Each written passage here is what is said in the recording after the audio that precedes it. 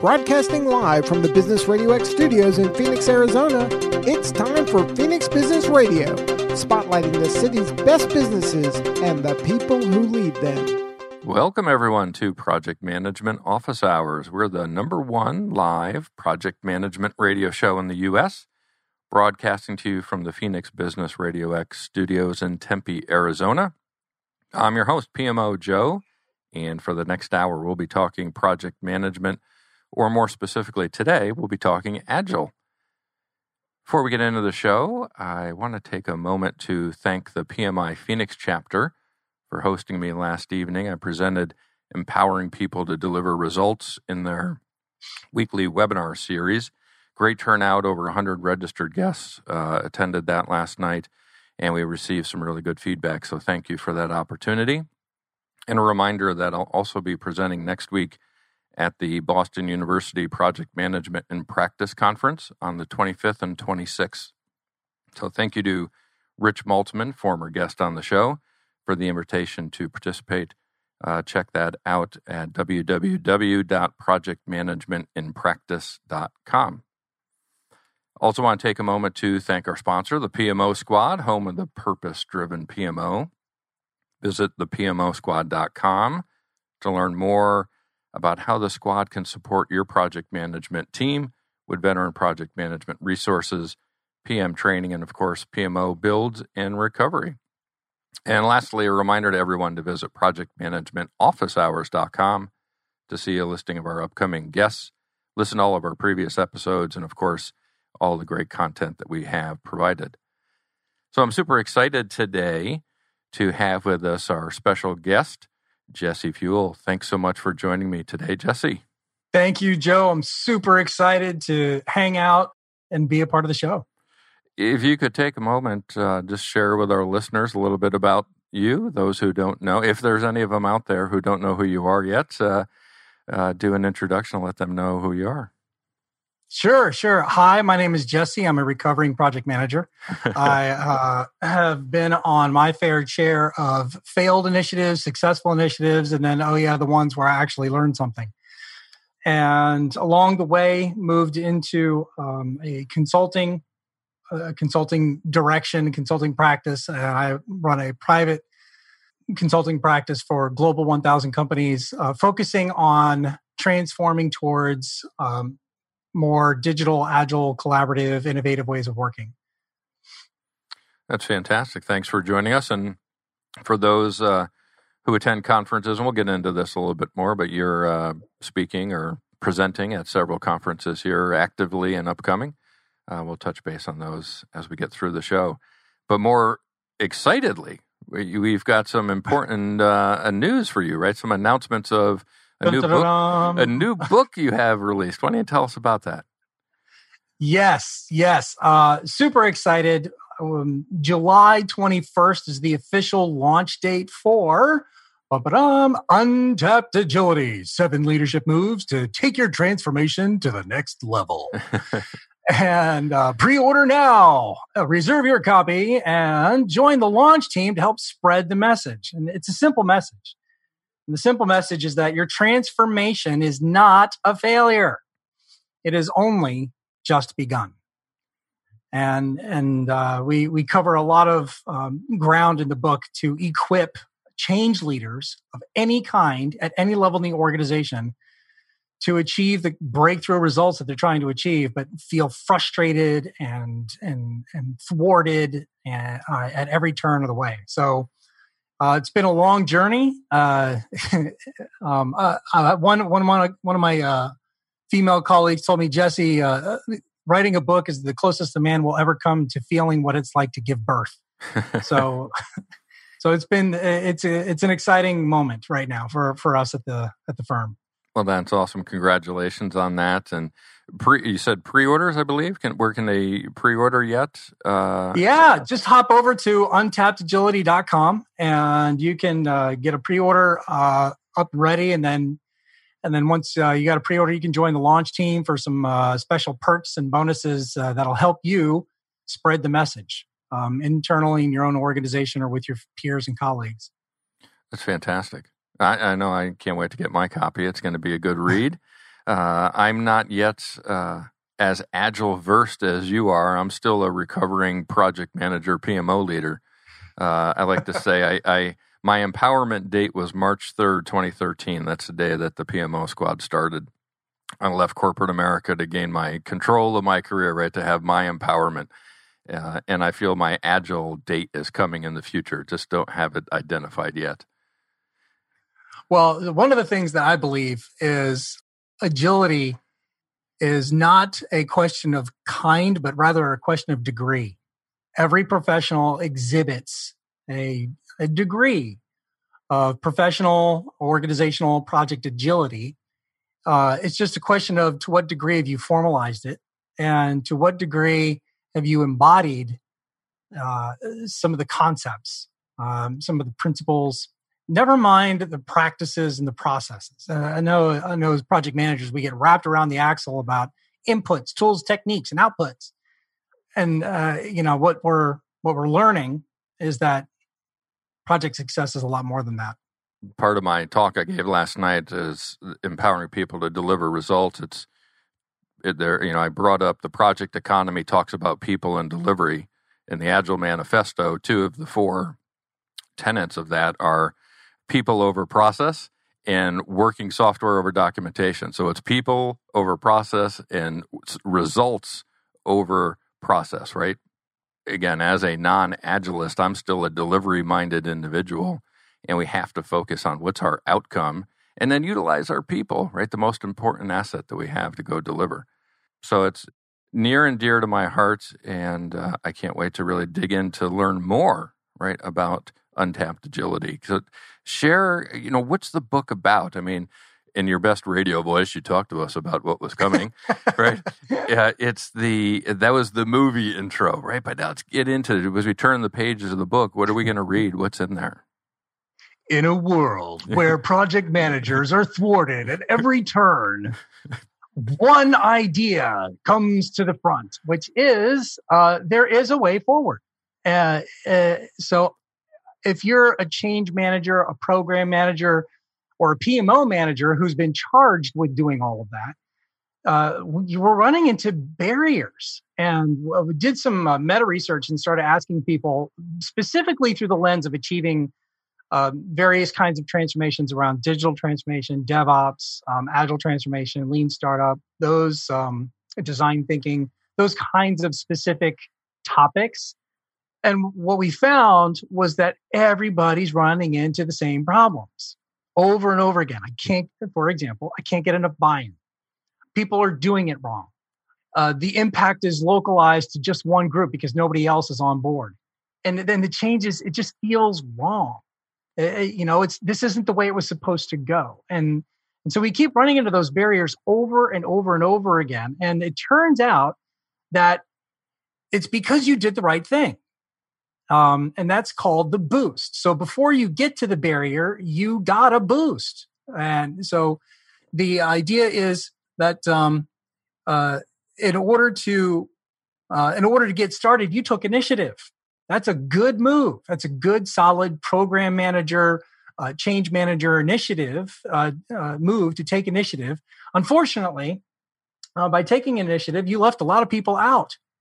And so you're going to have limited impact just to your silo. And then by using industry best practices, you're instilling new capability, new skills into the organization. But unfortunately, you're going to run up against a barrier that they're going to do it wrong. And they're not going to be compliant with the textbook approach of things. And so that boost inevitably leads to a barrier. So number one, embrace the fact that you did the right thing. And number two, understand that there's a natural barrier that comes from doing the right thing. And in order to move forward, you have to explore the rebound. And the rebound is the next move, which is a counterintuitive leaning against the idea of the original boost. So instead of taking initiative and making progress and leaving everybody behind, the rebound is to give the transformation away. It's time to let it go viral and make it beyond your control. When it comes to industry best practices, and you see everyone doing it wrong, inconsistently, not according to the textbook, well, it might be time to rebound by throwing the textbook away. You've used the best practices to their fullest. Now it's time to tailor and customize those practices to context. And so we found this pattern coming up over and over and over again in the research that we did around the barriers, in the interviews that I did with practitioners across the world and different industries.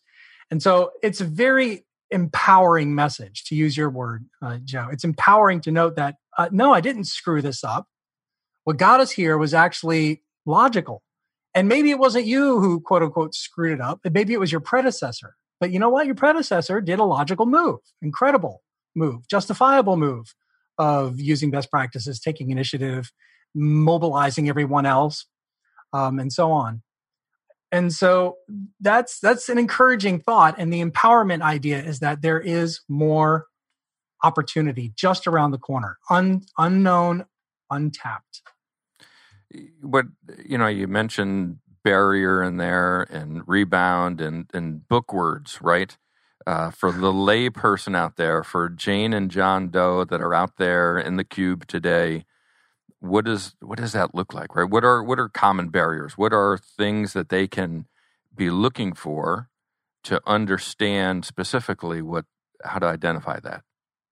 I will explore that through the Agile lens, and it's the title of the book. So first, let me tell you the little secret, the hidden secret about the whole book is that the boost, the barrier, and the rebound are patterns that you would see with any kind of transformation, any kind of change. So if you're trying to roll out OPM3, if you're trying to roll out a PMO, you're trying to roll out a new employee manual and getting people on board, you're going to run into very similar patterns around the barriers. And here's what we found specifically with the Agile transformations. Let's say best practices, for example. Here's a barrier. People get wrapped around the axle. It's just like they're not doing their daily stand-ups properly. They're not doing it properly. It's not 15 minutes. It's like 25 minutes. And only one person's talking. And yeah, granted, information's being shared more frequently, more timely than in the previous attempt at an hour-and-a-half weekly status meeting. But it just feels so wrong, and it feels so bad because it's not the way it's supposed to be according to the textbook that I read or the training that I went to or the conference session that I saw. And so that's a specific example where we get agitated by when we see things that are done improperly. Another example of a barrier is where, let's say, a development department is developing a new product and they're as agile as they want to be. They're rolling around their cycles and they're sprinting, but surprise, surprise, it still takes a year to get anything out the door because we have the downstream compliance team and the downstream security team and the downstream legal team. Another barrier is you start moving forward with the change and then somebody else wants to take credit. Some other vice president says, oh yeah, I'm going to run my own transformation too. And you're like, no. You can't do that because I'm doing it. And so those are just some of the examples, and that's not even the number one most common barrier. Well, there's a nice tease. What's number one on the list? What's the most? And then I've got after you walk through that, I'm going to give perspective on an organization that I think most people would not consider agile and get your perspective on what you think. Okay. So let me drum roll, please. Yeah. We looked at half a dozen industry surveys across all of those different movements I mentioned: DevOps, Agile, the Scrum Alliance, State of Scrum, the only Lean startup survey that was published in the Harvard Business Review. And the number one recurring theme is our current organizational culture and structure are getting in the way of the change. Over and over and over again. To which I tell people, well, guess what? That's the job. Right. The barrier is the job. The barrier is to take current state into future state, and the barrier to future state is the current state. So that's another reframing. Another way to reframe the things that frustrate us the most is to look at it as the very value we are attempting to provide as change leaders.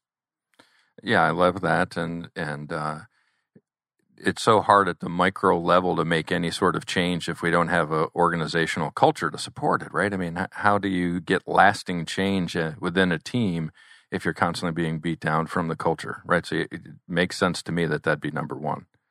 So let me ask you here. This is off script. It wasn't on what we had planned to talk about, but I'm a big believer of the U.S. military is the best agile organization in the world, right? People over process. They're empowered. They're soldiers that are boots on the ground within the environment to react as necessary because they get the proper training, the proper organization, and the proper culture for them to make decisions and not have to go off of what process is. They also get the work brought to the team as opposed to teams brought to works like in traditional project management. So when we look at several tenets of the agile practices and what the military does in practice, and consider the raid on bin Laden, right, where the helicopter goes down and the team reacts and they make the decision based on risk assessment that we're going to move forward with the mission. To me, we think of the military as a slow-moving, stodgy, giant behemoth, and the reality is it's made of smaller teams that are out there conducting agile missions all of the time. What do you think? Well, you're talking to the right guy. And this is actually a very stark controversy in the agile community. It's a big debate. And it's one, I think, that's informed by people's a priori bias, which is based on who you identify with. So let me ask you, Joe, where did you serve and in what capacity? Yeah, that's the beauty. I didn't serve, right? But since I had a large number of family members who've served, and I wanted to give back best I could afterwards and help co-found VPMMA, which is the Veteran Project Manager Mentoring Alliance. So we provide a nonprofit organization to support and mentor veterans and their spouses trying to get careers in project management, agile, right, and delivery roles post their service. All right, so you're more like Lieutenant Dan. Yes. Right, better, that actor. Yeah. What's his name? I forget his name. But Gary Sinise, is that who that was? Yeah, Gary Sinise, right? He's famous because he never served, but he's become like this role model for how to support veterans with the band that he plays and the benefits that he hosts. That's me. Except I don't sing nor play guitar, but I could do both, but it would be painful for everybody. So I have a similar story. My grandfather fought in the Italian theater. My uncle fought in Vietnam. And my dad was drafted towards the end of the draft, but then was saved by being stationed. They sent him and his jungle gear over to a station in Alaska. And then my brother was an Air Force firefighter for several years. And then his son, my nephew, is a sailor as a nuke tech. And so it's in the family. I tell people I grew up on base. And not only that, but I live in Washington, D.C., where you can't be a professional, particularly in the project management world, with eventually doing some tour of duty as a contractor on a large-scale government program. And so I have seen it. I have seen it work. I have seen some of the best Scrum Masters or people facilitators come out of Annapolis. And I remember specifically there was one engagement where I said, okay, you're the one who's trained in leadership. You're an Annapolis grad, so you've actually taken formal undergraduate coursework on what leadership is. So I'm going to ask you to be the one to run the next meeting and this one. Here are the goals, here are the objectives. And it works. It works. Some people have likened, there was one Scrum expert who explained to me that the idea of a product owner versus a Scrum Master is the same thing as a commanding officer versus an NCO. Right. One is mission oriented, and the other is the team oriented. That's right. And not only that, but like when you start looking at modern leadership concepts, what is there was this meme that went out, like some guys interviewing at Google, and he's like, "What do you know about leadership?" Well, I went to sergeant school and I led a platoon and learned a lot about people's needs and their expectations. Oh no. That's the military. People have to do what you tell them. That's not what leadership is. And to which I just have to chuckle. Like, do you not know that the be, know, do leadership model comes from E56 Yeah. So that's my perspective. However, the other perspective is that too much of our understanding of work in the corporate world comes from the military, where in order to succeed, we must have an adversary. And you start thinking about the terminology we use, where there's a chain of command at the office, where we have corporate officers who are the only ones that are empowered to make decisions. And we've got deadlines, which if we don't cross, which if we cross, we're all, there are dire consequences. And, we got to really, we got to take care of our troops. And so there's a lot of language that has connotation that just upsets some people. And as change leaders, I need to be sensitive to those sensibilities. I need to be thoughtful about how we convey the same concepts, that many concepts the military invented, to an audience that has some concerns about the metaphor of having an adversary is the only way to be successful, or the kind of zero-sum mindset that in order for us to succeed, someone else has to lose. And I get that, but what I get agitated about is when people lump in all bad leadership examples into an entire industry. So sure, there are good people in the petrochemical industry. And there's a lot of economic value that's being created. And so, okay, now it's time to have a conversation about climate change and the impact and renewable energy. That doesn't mean everybody that works at ExxonMobil is incompetent or unable to do stuff because there's a couple of bad apples in the bunch. So I think the military suffers a little bit from that. And if I can continue my ramble, I was encouraged in the last couple of weeks to see how the United States senior military leadership was responding to a lot of the social conversation that was happening around racial equity. And now you're seeing Robert Gates going on TV having a very balanced message. And so I think you're right on, Joe. You're talking to a guy who believes strongly that when the military done right is among the most agile role models you can look forward to. The problem is it's not always done right. Yeah. Well, I mean, it's hard to find perfection out there, right? I mean, it's the intent often that matters more than each individual action, right? And to kind of pause for a commercial slightly here for both of us, we had brought up VPMMA, and we're proud to have IIL sponsor us and allow all veterans and military spouses to attend their conferences for free. If you go out right now, is the Agile conference they have active. If you visit IIL.com, you'll see the link there to attend that conference, which is ongoing. Enter code VPMMA at checkout, and you'll have a free registration, and that is for all veterans and spouses. Thank you very much, IIL. And Jesse, you are presenting in that conference, correct? I am. I give a solid 45-minute technical presentation on Untapped Agility and 3 key examples. We go deep on 3 specific examples of the 3 of the 7 patterns and moves. And it's not the first time I've spoken with IIL at their event, and every time I participate, it's a very highly produced, high quality production and event. So I always keep coming back whenever they invite me. Yeah, they do definitely put on fantastic conferences, and appreciate all they do for our veterans. Taking a step back, you had mentioned the social changes that we have going on right now in the U.S., but also across the world, and the activism out there.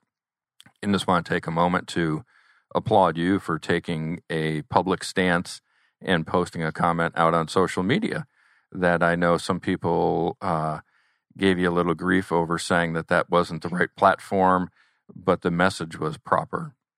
And I think hats off to you for doing that and making that sort of commentary. So good job, Jesse.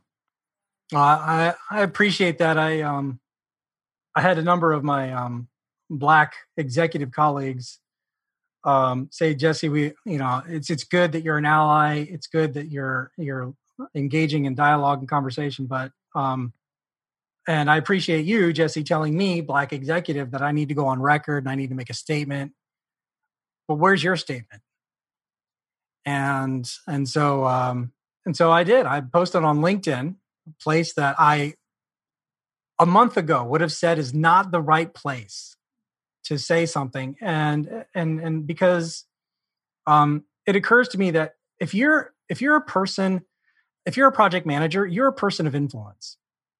And if you want to facilitate collaboration, an environment of empowerment and inclusion, then this topic of racial equality is relevant.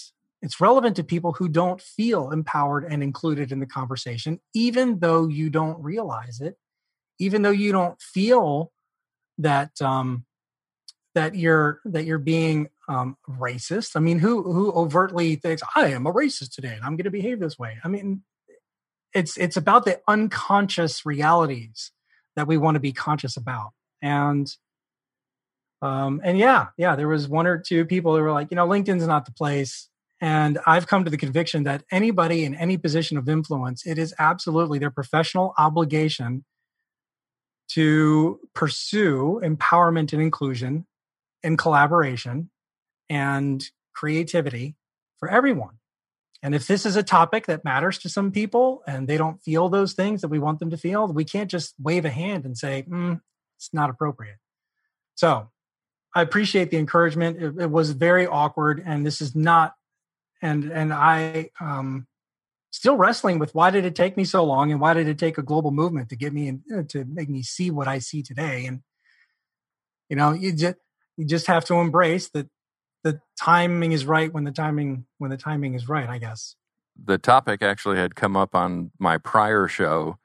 Karen, our studio host, and I, before the show started, I had said, man, I think I need to say something at the top of the show, and I didn't. And I think it may have been that day when I went back to LinkedIn, or maybe the next day, I saw your message out there, and I said, geez, I should have done that.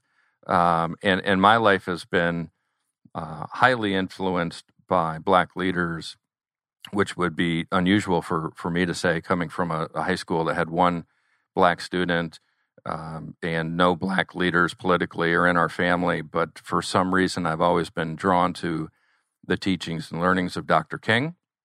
And post-college, moved to Atlanta to be able to walk the streets that he walked and be able to understand the impact and the messages that he had. We have family members now in my generation of the family that are interracial marriages and Black children. And I think it's important for us as leaders to be able to recognize and say, we see you, right? We see you for who you are, the person, and not necessarily that we're better than you for anything, because we're not, right? We're no different. We're just people. And I think it's time for us to treat people appropriately and behave appropriately as people. So thank you for kind of giving me that courage to talk about that as well. So it's awesome. It's a tough topic, but it's something that you're right. We're all leaders, and we all need to take a stand and make sure that we're putting the proper messages out there, and not just the message, right? The actions post-message to support what we speak. Yeah, the Scrum Alliance issued their statement. It was earlier this week or late last week, and the title of their statement, "Ally is a verb." It's good to go out and go on message, go on record, but what do we do as leaders? And so one thing that I think that connects to the broader theme is any effective leader, whether it's a transformation leader, project leader, is a lifelong, consistent learner, especially if you're willing to learn about things that make you uncomfortable. And as a white male who has kind of known and seen things that are uncomfortable and inappropriate, but never really felt like it was my place or that I had the credibility to do anything, I've started learning. And so I was on a webinar the other day, and I learned about the concept of privilege prompts and privilege walks, where you can reflect a little bit on some of those things. And then you can check out a webinar and just learn more about that side of things. The same way that people are listening to this radio and learning about how can I be a transformational leader? How can I transform my culture from a place that does business as usual, which might include some uncomfortable topics, but might also include some just, static bureaucracy in order to kind of move things forward. And I think constant learning, looking in the mirror, in fact, that's the name of one of the chapters, is look in the mirror and ask yourself, how are you challenging yourself to evolve and to grow in order to be relevant and to thrive in a dynamic, changing modern reality? And I know we've gotten a little afar from topic we intended, but I think it comes back to, right, you talk about transformation, and we're in transformation, right, as a society. And one last point I'll make on this, we all historically think of the work that Lincoln did, of course, to free the slaves, and the work, there was a great mini-series recently called Grant that aired. And I learned something I didn't know. It was just 5 days after Lee and Grant met at Appomattox to sign the ending of the war that Lincoln was assassinated. So he never really got to live and see the fruits of the work that they had worked on.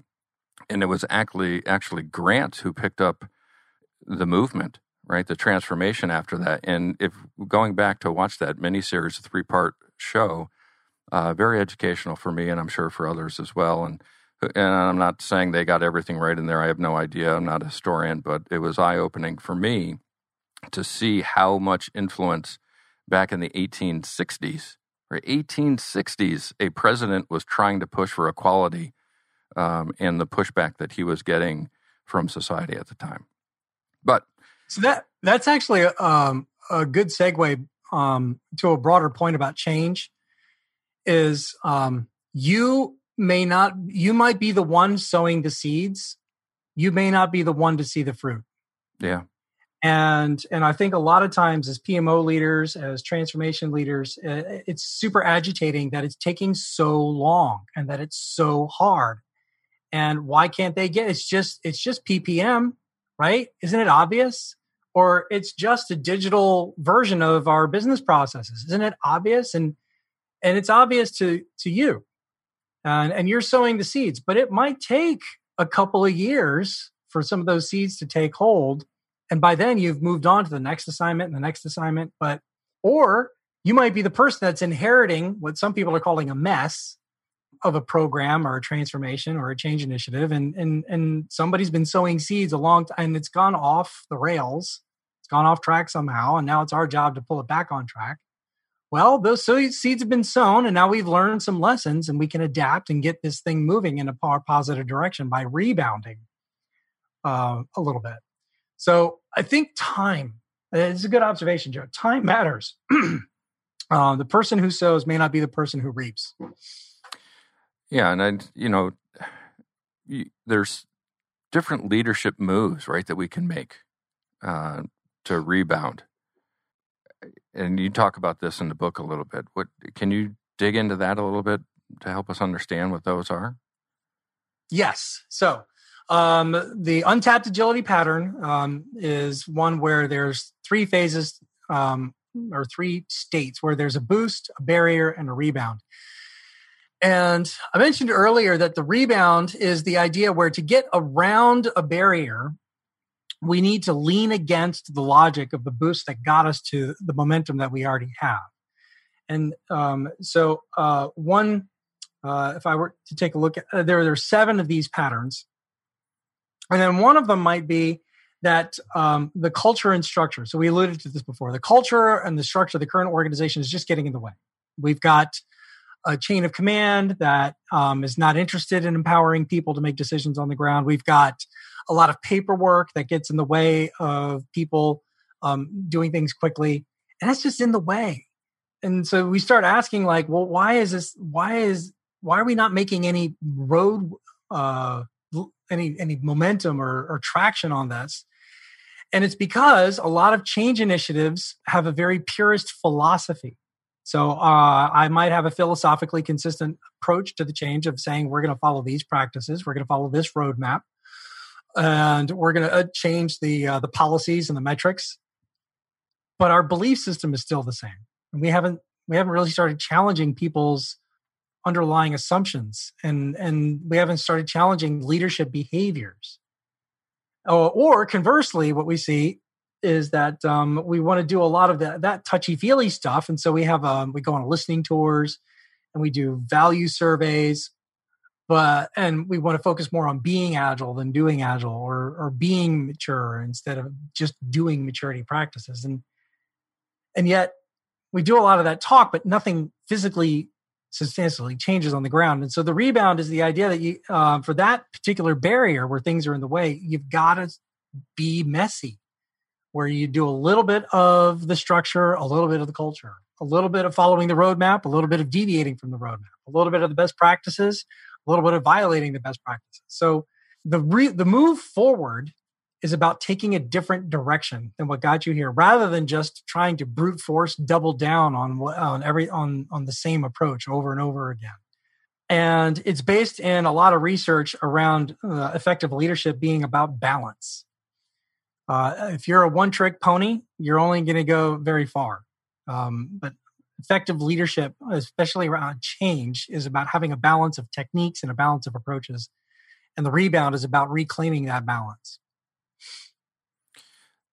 So as you're talking, I'm thinking here, why did you write this book now, right? Because everything you're saying didn't just happen, right? I mean, it's been around for a while now. Maybe you just collected the research to give you some justification on some of it. But I'm always intrigued as the timing of stuff, right? What was the impetus for this book at this time? So I met my editor at the PMI Global Conference Chicago in 2017. And I've been studying, at the time, I had been moving more and more into helping senior leaders with their transformations. And whether that transformation is installing a PMO or installing agility or transforming a lot of business practices to be more digital. So the editor was like, yeah, would love to have you write a book for us and to talk about it. So what do you want to talk about? And I was like, I want to talk about agile leadership. And I want to talk about like how leaders grow. And I want to talk about how change is impacted by that. I want to talk about, I was all over the map. What was interesting is that what I set out to say is not what I ended up saying. And if anyone who's ever written anything, that sounds probably a little bit familiar. So I guess the timing, there's the proverb, when the student is ready, the teacher will come. And for me, the teacher was the book itself. And I wasn't really ready to hone in on a core singular message. As a consultant, I'm paid to know a lot about a lot of things. As a project manager, it's usually my job to coordinate everybody else based on their skill sets and to make sure that everything's efficient. And as opposed to having a singular core message that I believe isn't being said enough. And I didn't come out until after wrestling 2 years with what was the research saying, what was my tribe telling me. And I think what emerged for me more than anything else was this idea that the transformation is not a failure. We get so agitated and we're tempted to blame ourselves. We're tempted to blame other people. We're tempted to throw into the towel. And then coronavirus happened. Mm-hmm. And the world now changed. Yeah. Everybody's best laid plans have gone upside down. My best laid plans have gone upside down. I'm supposed to be on a book tour right now. And you are. You're on the radio book tour right now. Yeah, well, I love let me just say, Joe, I'm supposed to be in Orlando. Okay. Enjoying the sun. Yeah. And then later on, I was supposed to go to a conference in Lisbon, Portugal. Oh boy. And Bangalore. And so like you're nice. I know, but you're not that. Hey, nice. it's sunny in Phoenix. Come on out here. Yeah. So my plans were thrown upside down, just like everybody else's, and so it's time. It's ironic, I need to practice what I preach a little bit about. Am I willing to rebound against this new barrier of trying to kind of move forward with a private practice, a core message, some key offerings? I think that's kind of like a long-winded non-answer to the question of why now. A little bit of cosmic. It was mostly cosmic. It happened when it happened, and it happened in such a way where I had to put my money where my mouth was. What I like there, as you were talking through that, is that you're describing it not like the author, right? You're describing it as Jesse the person. And on the show, when guests come on and they start talking about what they're doing and what they're preaching and what they're pushing, I always ask, can you bring that down to the dad who's at the Little League game or the mom who's at the church event, so that because people, when they leave work, they stop thinking about work and they think about their family, but what we do in our daily life ends up coming back to us to the office. And we do remodels at our house that are a project, and we do a landscaping project that's a project. So we're always doing this stuff. Here's one. Yeah, in layman's terms, right? What are the concepts of the book that we can bring into a non-corporate world, but we as corporate employees will employ some of this at home or with our kids or interactions within our community? So here's one. My 15-year-old son is on the golf team at his high school, and one of his coaches, and he's got these dreams, of course, of like making it to a college scholarship and then maybe playing in competitive amateur, maybe not go pro because I'm not as good as those guys. But he had this plan. He had this plan set out that I'm going to go to the virtual driving range, and I'm going to go play a couple of courses here at the local county golf courses. And he had his whole plans laid out. And then coronavirus shut down everything. And so he was faced with, I have a plan. My plan is I need to go back on the team, not as just a member of the team, but a meaningful contributor in his sophomore year. He wanted to be like a solid top 4, because only or top 6. So his playing would actually count towards the score and help the team win. Yeah. So he started getting agitated that he couldn't go out and play because everything was closed down. What do I do? And I'm not a member of an expensive, fancy country club. So he found a YouTube video that told him how to build a putting green in his backyard.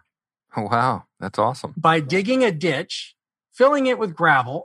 First a landscaping fabric, putting gravel on top of the landscaping fabric, and then ordering up some AstroTurf, and then taking a utility knife and cutting holes in the AstroTurf, ordering little plastic cups from Amazon, and then it took him a month and a half. Actually, it took him the duration of the shutdown of all the golf courses to actually build it. But he has a putting green in his backyard now because he knew that he couldn't wait. He knew that eventually school was going to reopen, maybe in a kind of a partial hybrid in-person fashion, but he couldn't wait. Time is the one luxury that today's professionals and citizens just don't have as much anymore. Because if we wait until tomorrow, things are going to change and our opportunity for impact is gone. Yeah. And so he knew that he had a limited window of opportunity to get better than his teammates. And his mother and I are just watching him do this, like digging a ditch in the backyard, saying, I've got to figure a way out to play golf.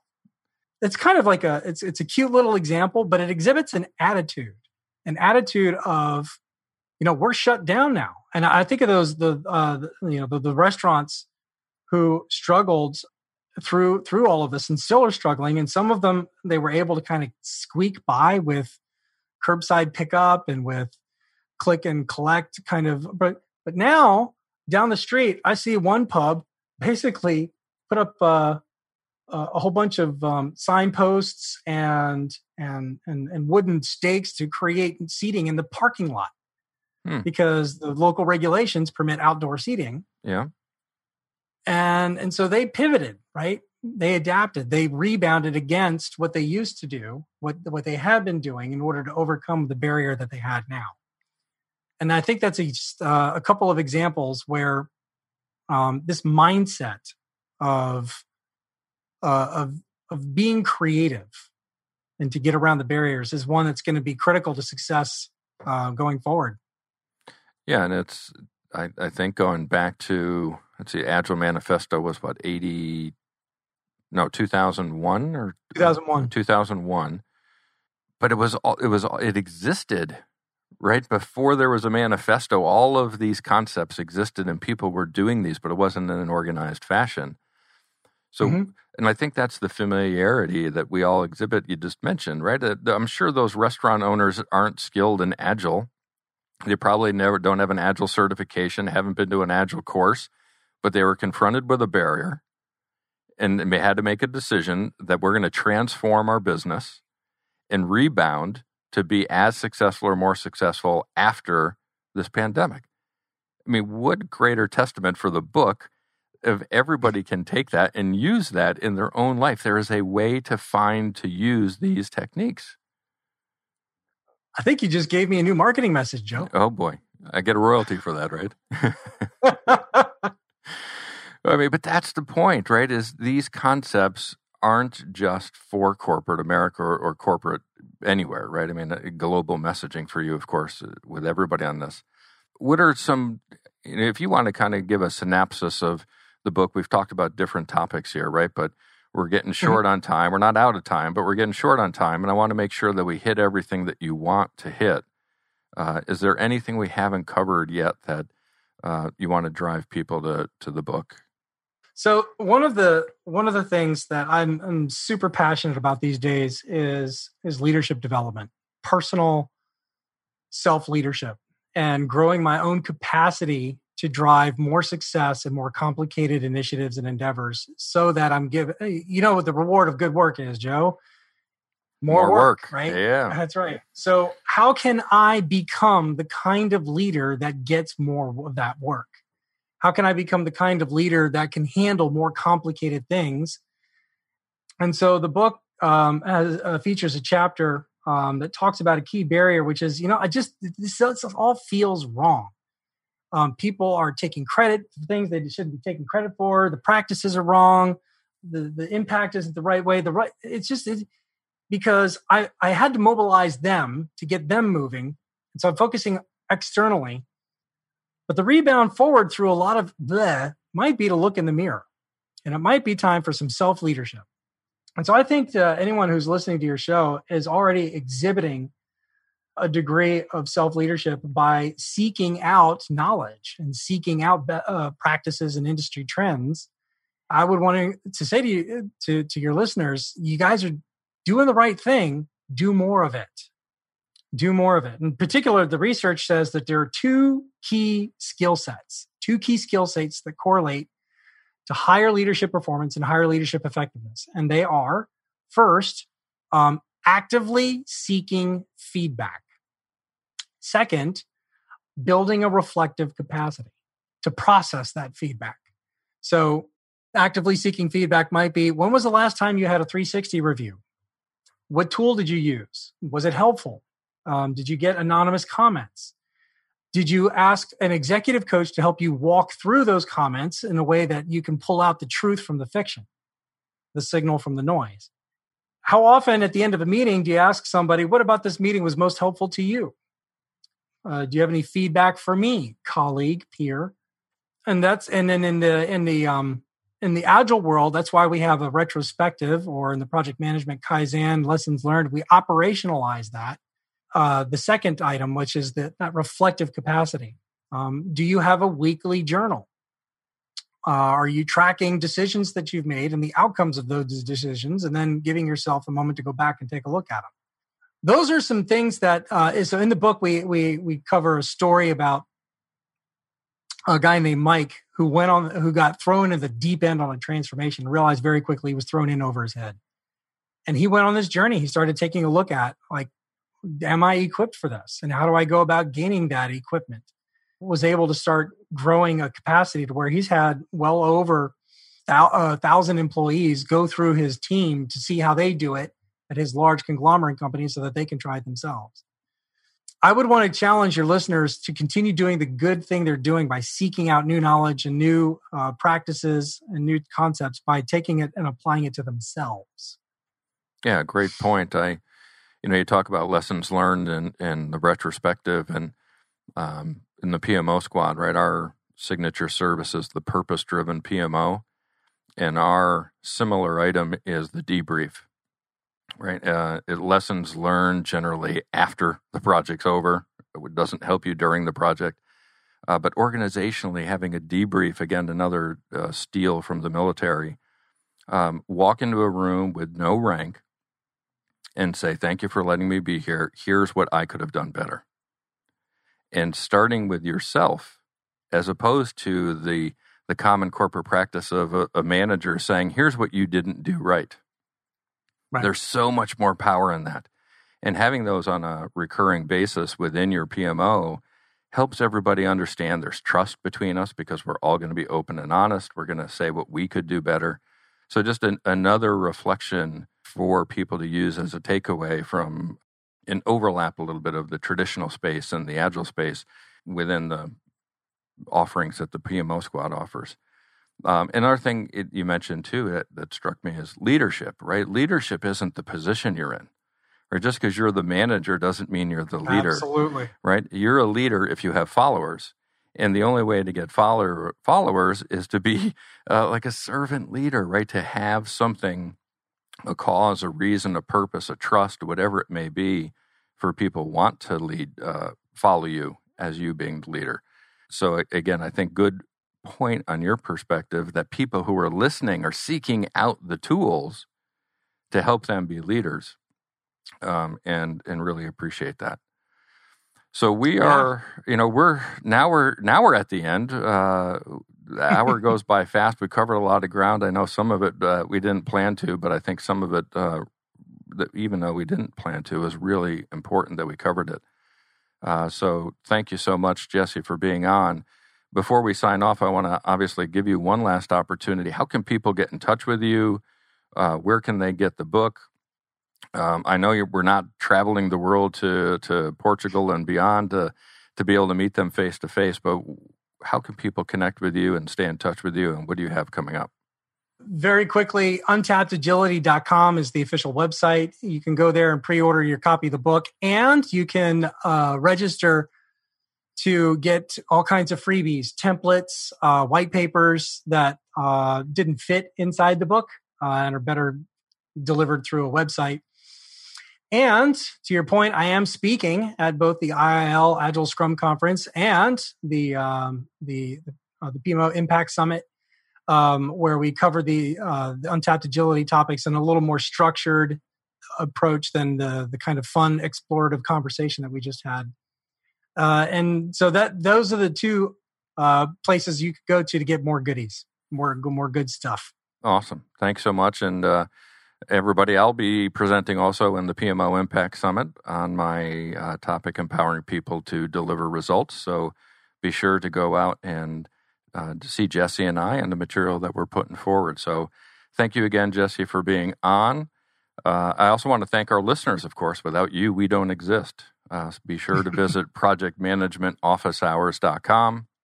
Check out all of our upcoming shows and guests. We've got Cornelius Fichtner, Chris Kopp, Randy England, and many more that are going to be coming up in the weeks and months ahead. Also, a reminder that these shows are being recorded. So subscribe to Project Management Office Hours podcast on Apple Podcast, iHeartRadio, Spotify, Spreaker, etc. Last I checked, we were number 1 on iHeartRadio Project Management Podcast, which is pretty cool. Don't really know what that means, but at least it's kind of cool. And of course, thank you to our sponsors, the PMO Squad. Visit thepmosquad.com to learn more about the purpose-driven PMO and all of their project management services. That's it for now. Office hours are now closed. Until next time, I'm PMO Joe, and you've been listening to Project Management Office Hours.